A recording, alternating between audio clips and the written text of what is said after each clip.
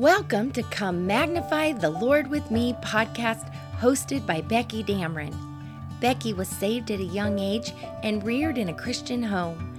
At an early age, she sought for a special relationship with Jesus Christ.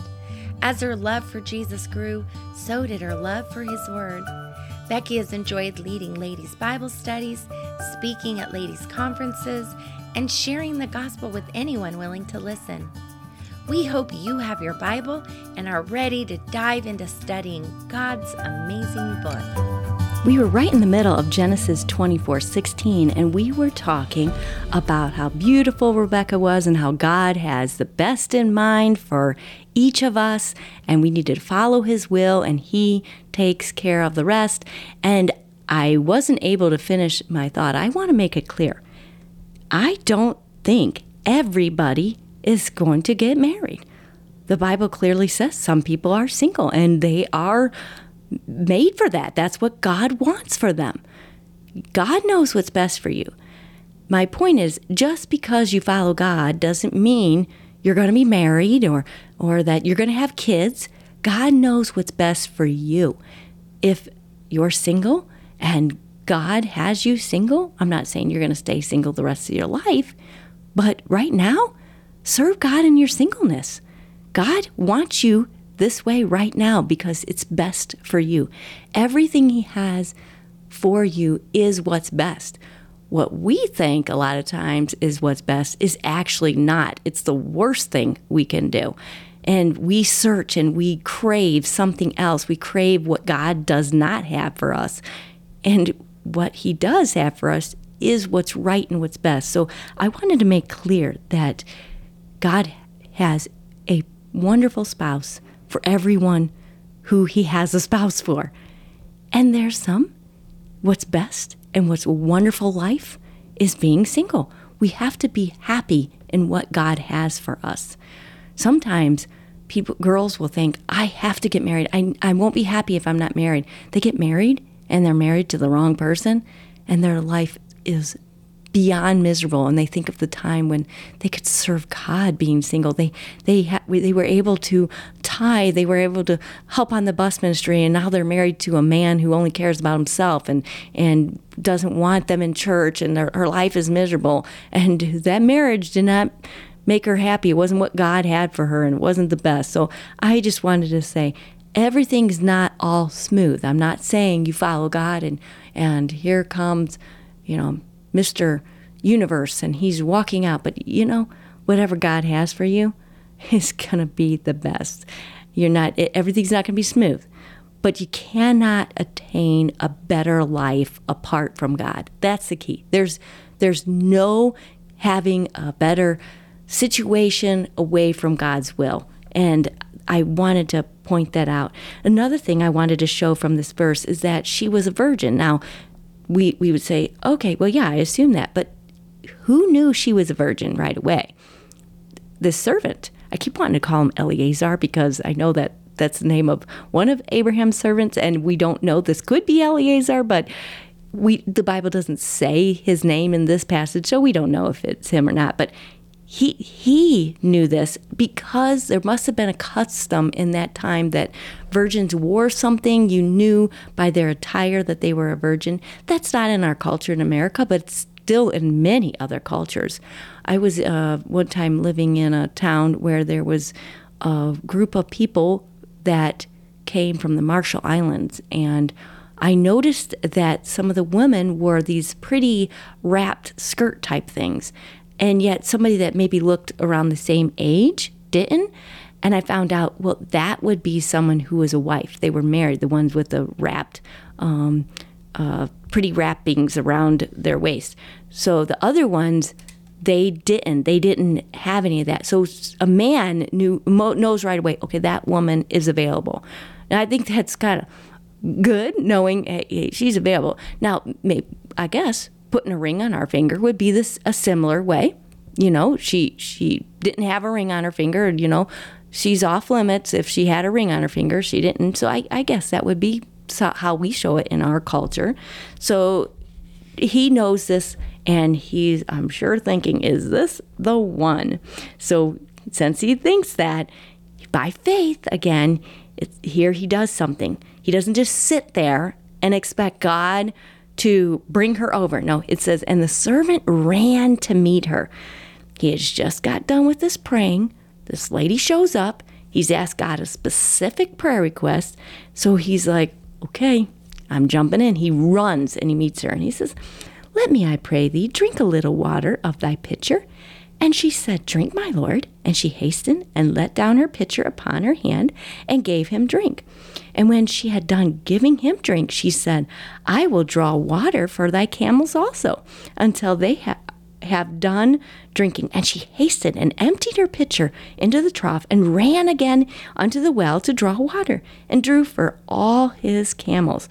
Oh boy, this is getting exciting.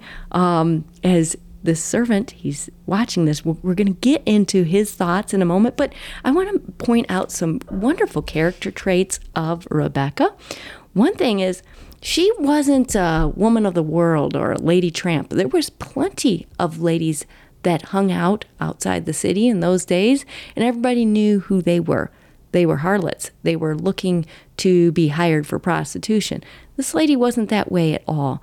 He knew she was a virgin. She was with the ones that should be doing what they're supposed to be doing. And you might say, oh, why are you pointing that out?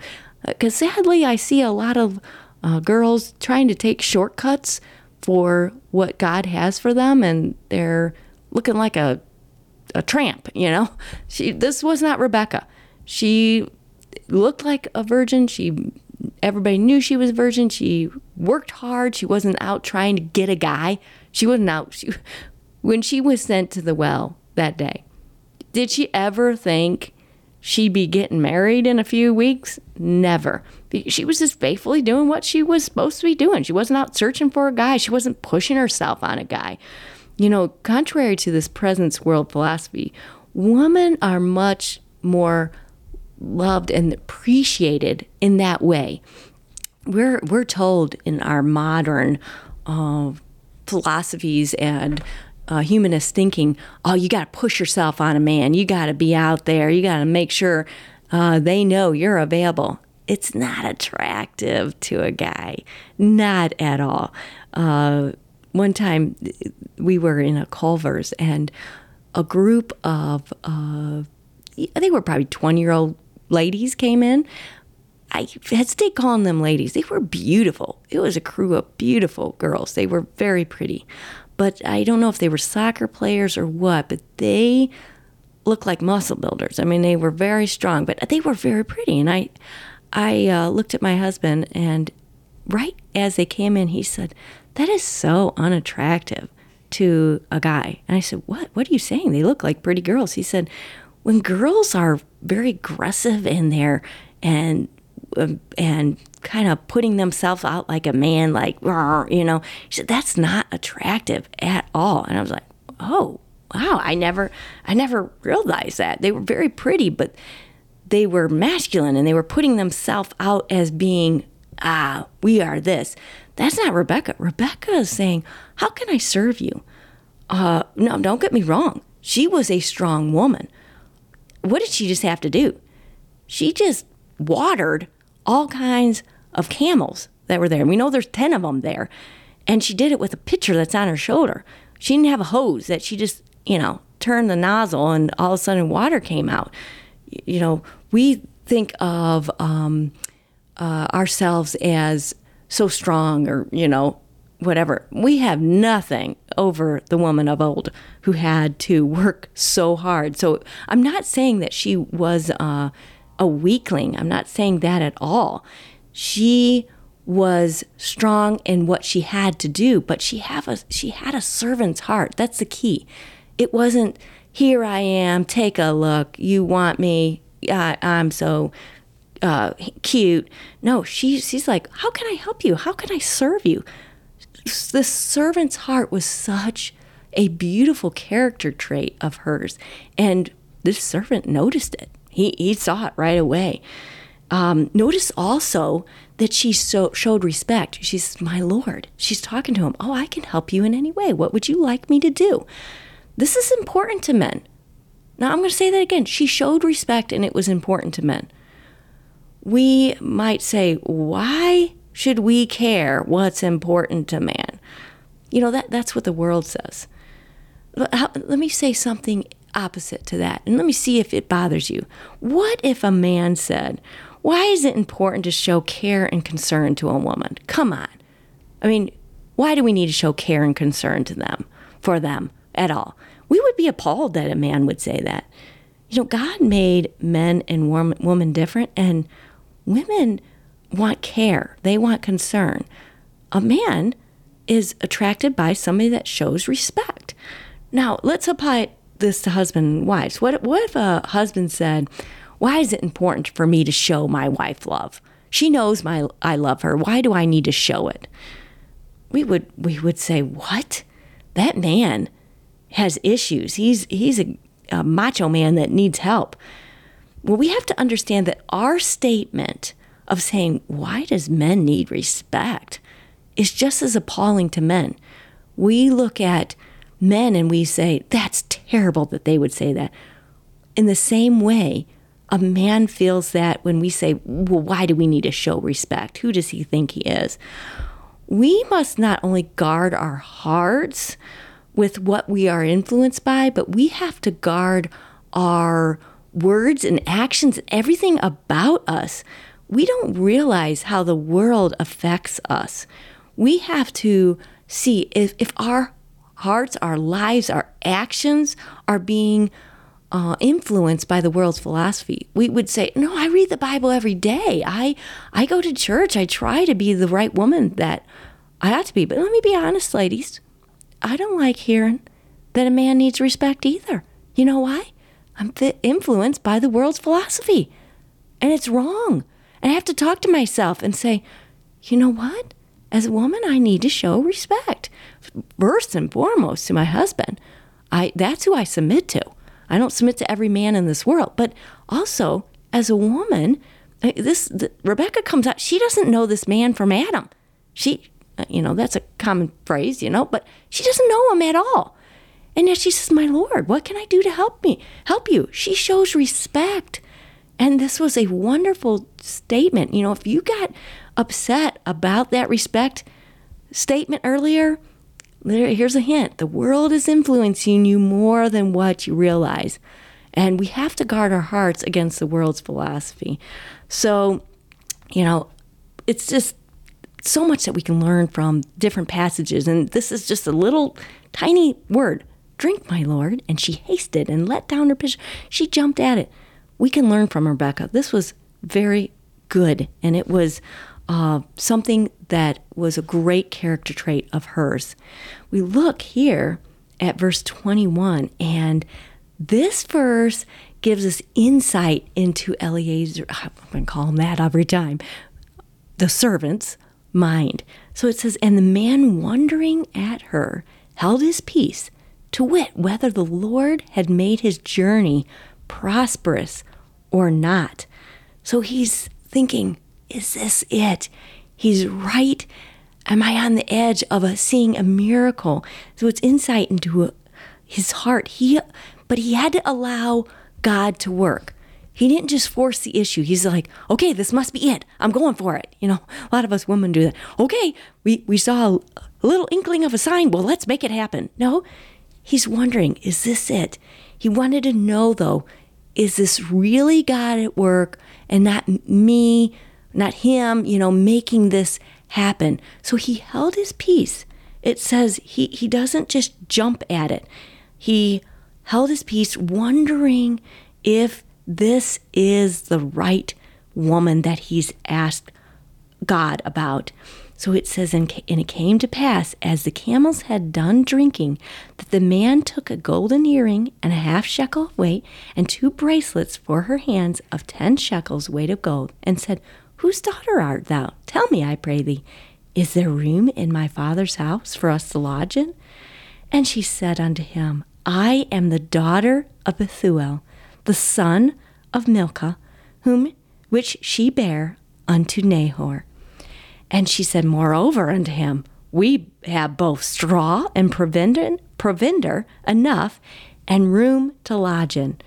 What she's saying here is, we got everything to take care of you. You will be fine. We have straw for the camels. We've got grain for them. And I am Rebecca. She doesn't know who he is. And it says in verse 26, and the man bowed his head and worshiped to the Lord. He gives honor and worships the one who worked this out.